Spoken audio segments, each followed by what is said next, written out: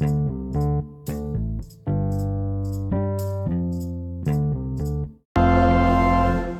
Holy Gospel according to St. Luke, the 17th chapter.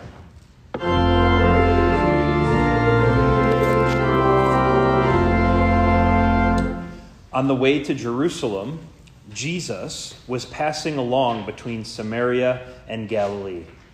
And as he entered a village, he was met by 10 lepers who stood at a distance and lifted up their voices, saying, "Jesus, Master, have mercy on us." When he saw them, he said to them, "Go and show yourselves to the priests."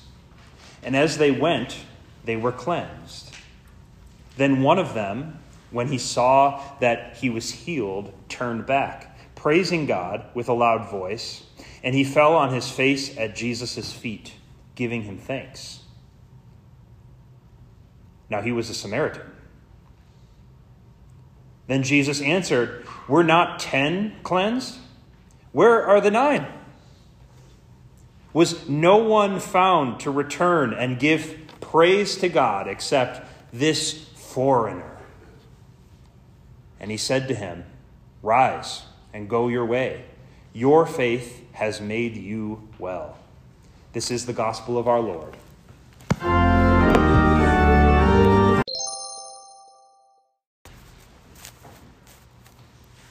right. So in our story today, in our narrative, Jesus, it's interesting, it has the note in there, on the way to Jerusalem. So everything is with the intent of he's going to Jerusalem to die on the cross. And it should frame how we hear and read this story. He's intent on his death and his resurrection. So if he teaches something or does something, it's probably going to be about that. And he is coming down from the north.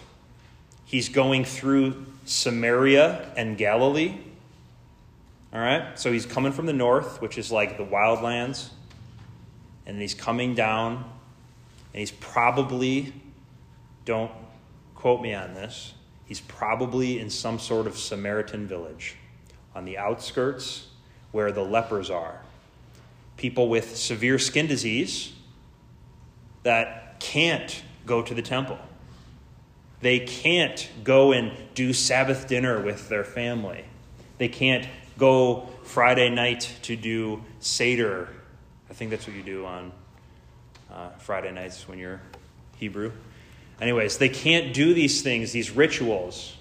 They can't offer up sacrifices for the forgiveness of their sins or in thanksgiving because they have leprosy. They're unclean. No one wants to be near them. The religious laws that have been codified actually say just steer clear, get out, don't be in the temple. And so their lives are messed up. They want to be in the temple with their family. They want to do Seder meal with their family, but they can't. And so they run up to Jesus, but they're still at a distance. And they cry out, "Master, have mercy on us. Master, have mercy on us." They don't even ask, "Heal us of our leprosy." They say, "Have mercy on us." And it's so interesting they call him Master, which is interesting because Jesus just taught where he was a master sending out servants. And if we're faithful servants, we don't ask for thanks. Anyways, asking for mercy from Jesus Christ as Lord and God and Messiah, that's what we do at the beginning of each service. It's called the Kyrie, because in Greek it's called Kyrie eleison, which is one of the most ancient prayers of the church. Lord, have mercy on us. And this is, you've come to church after a week of just terrible things going on in your life, hurting other people, being hurt, being forgotten, and you just offer up to Jesus, "Lord, have mercy on us. Give us mercy." You've already had a foretaste of that in the forgiveness of sins. You're going to get even more in hearing the word, in prayer, in the sermon. You're going to receive Jesus Christ in his body and his blood in the supper. But it all begins with this prayer, Lord, have mercy on us. And so Jesus says, go and show yourself to the priests. And as they went, they were cleansed. And then only one of them turns back when he saw that he was healed. And he comes back praising God with a loud voice. And he falls on his face at Jesus' feet and gives him thanks. Crazy, huh?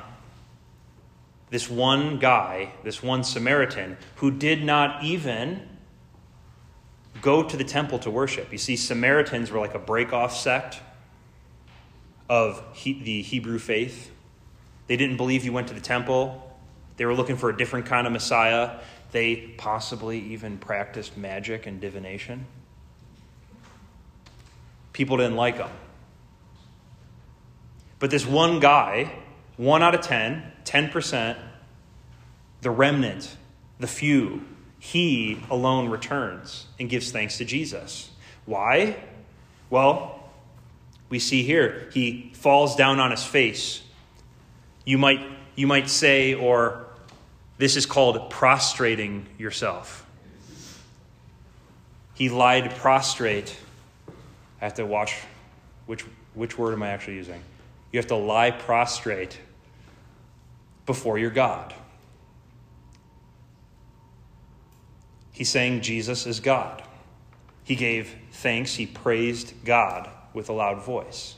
Jesus is God. Jesus alone gives you forgiveness of your sins. And so, in a very similar way, just as we with all of the church for thousands of years have prayed the Lord have mercy on us prayer, so does this man. In continuation with most of the Western church, we come up to Jesus at the rail and we receive his body and his blood. We receive we receive absolution after we confess our sins. And as you can see, you're given the option to either stand or kneel when this happens. Because we are taking after this man, the leper who was healed, the Samaritan, who kneels before his Lord and God and receives cleansing, forgiveness, life, salvation. Why? Because Jesus is there. Jesus is here. God was before that Samaritan all the way back then. We are unclean. Jesus is clean. He has our human nature, but he is unclean. He is clean. He does not have the stain of original sin that we have from Adam and Eve. And so he reaches out, which a Jew would never have done back then. I don't know if you've ever flown to Israel, the modern state of Israel, but they bring out all the kosher meals first so that they can make sure that they clean and sanitize all the food so that what the goys eat does not come into contact with the kosher meals. They have to stay clean so that they can enter the temple. If a Jew touched an unclean, sinful person, they would become sinful and unclean. Like a dark force coming into your fingertip and ruining your body. But what does Jesus say? It's not what goes in, right? It's what comes out that's unclean. And so Jesus instead shatters everyone's illusions. He reaches out and touches the unclean and sinful. These people that live on the outskirts of town can't participate in temple worship. Jesus touches them and heals them. He makes them clean, and his cleanliness is not marred in any way, for he is Jesus, Lord God, Christ, Messiah. He is pure holiness. He is God. His touch of his hands, his words, which, your words are a physical wave. Sound is a wave, a physical thing that travels through the air. I still have some engineers here. It goes into your ear and it moves little hair things in your ears, and it moves them physically, and then it becomes a neurotransmitter, and it goes into your brain. It's all physical. Jesus still touches you with his words and makes you clean. And it's crazy. The one who gives thanks, he's a Samaritan. There's 9 other. The majority, they were most likely, as we can assume from the story, Jews, Hebrews. The people that should have been expecting their Messiah to be here.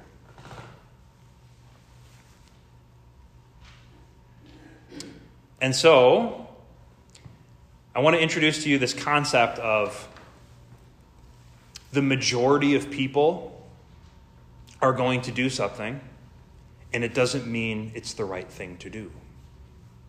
Sometimes the small minority of people, and especially in the Bible, are the ones doing the right thing.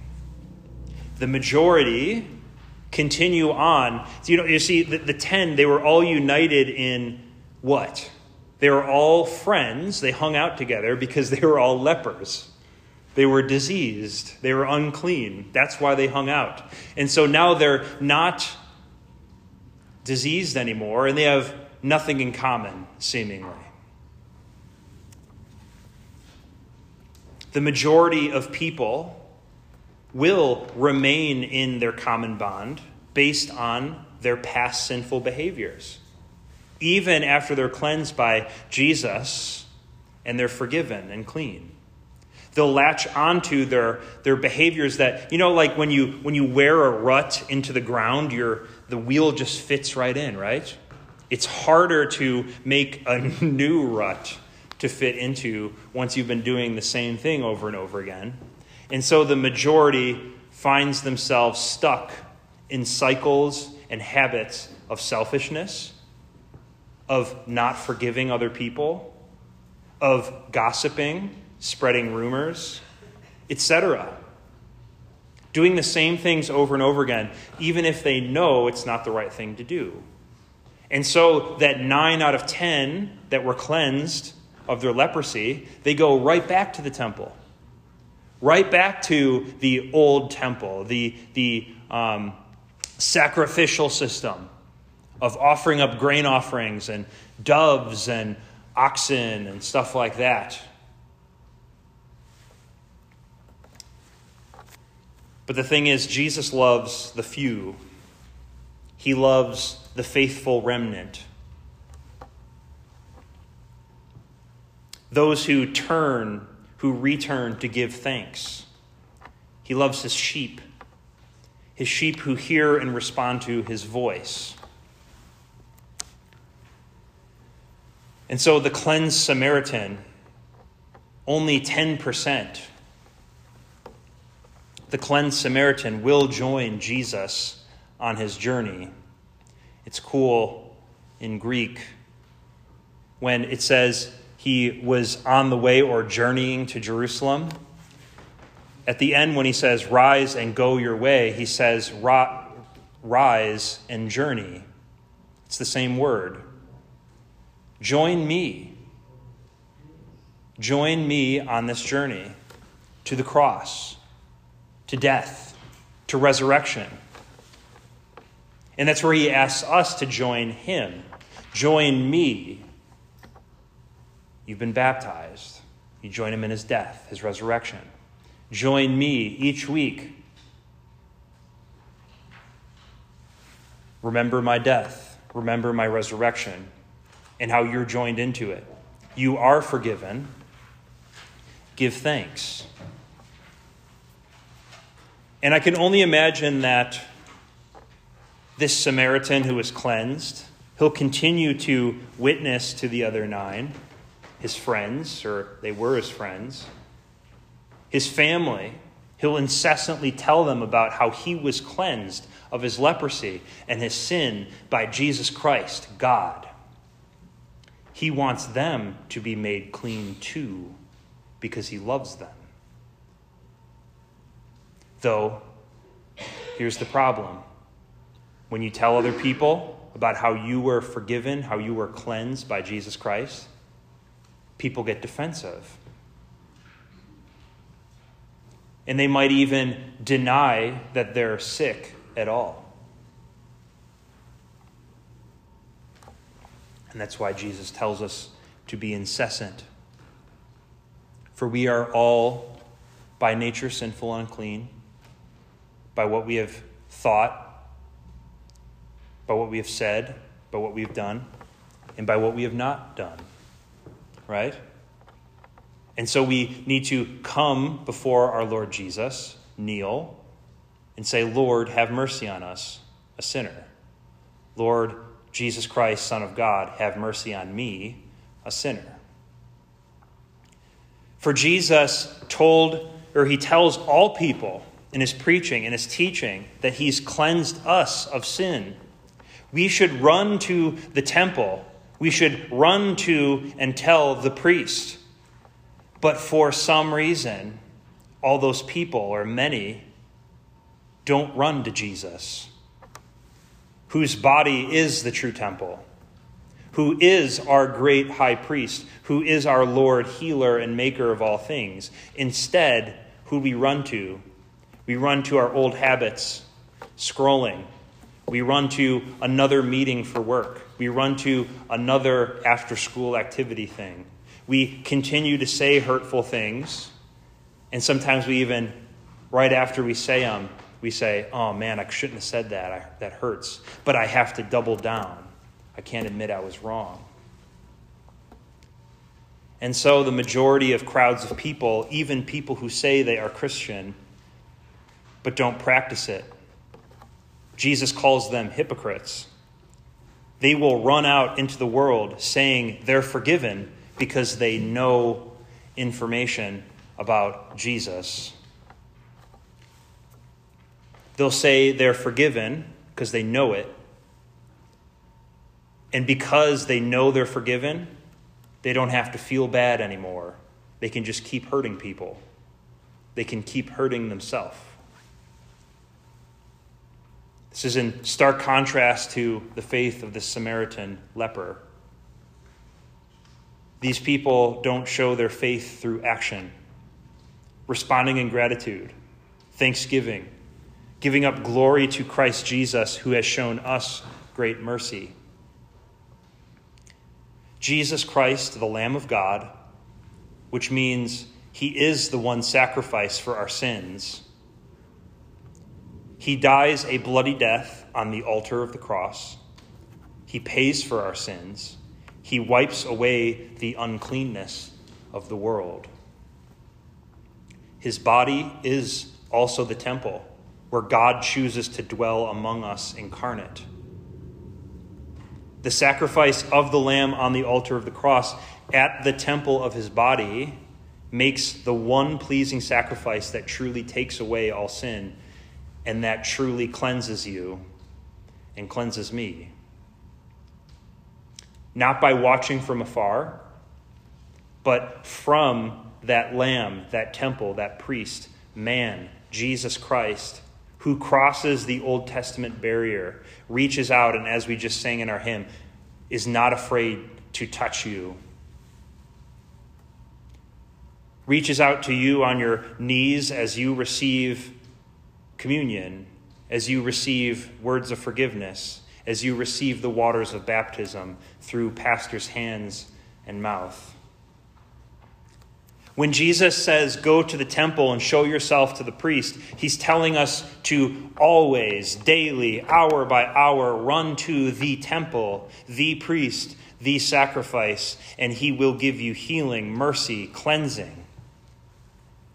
We return to Jesus, his cleansing forgiveness, water on the head, words to our eyes and ears, blood, body to our tongue, touched by the clean one who makes clean and never makes himself unclean, who makes alive over and over and over and over and over again.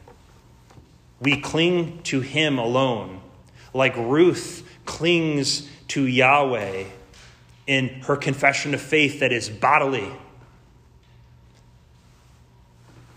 In this time of uncertainty and despair in her life, all around us are other faithful ones who are also clinging to Jesus, and we should learn from them by seeing the surety of their clinging in faith to Jesus as they look forward expectantly each week to receiving Christ again in his body and blood, as they look forward to the divine service that fits just right,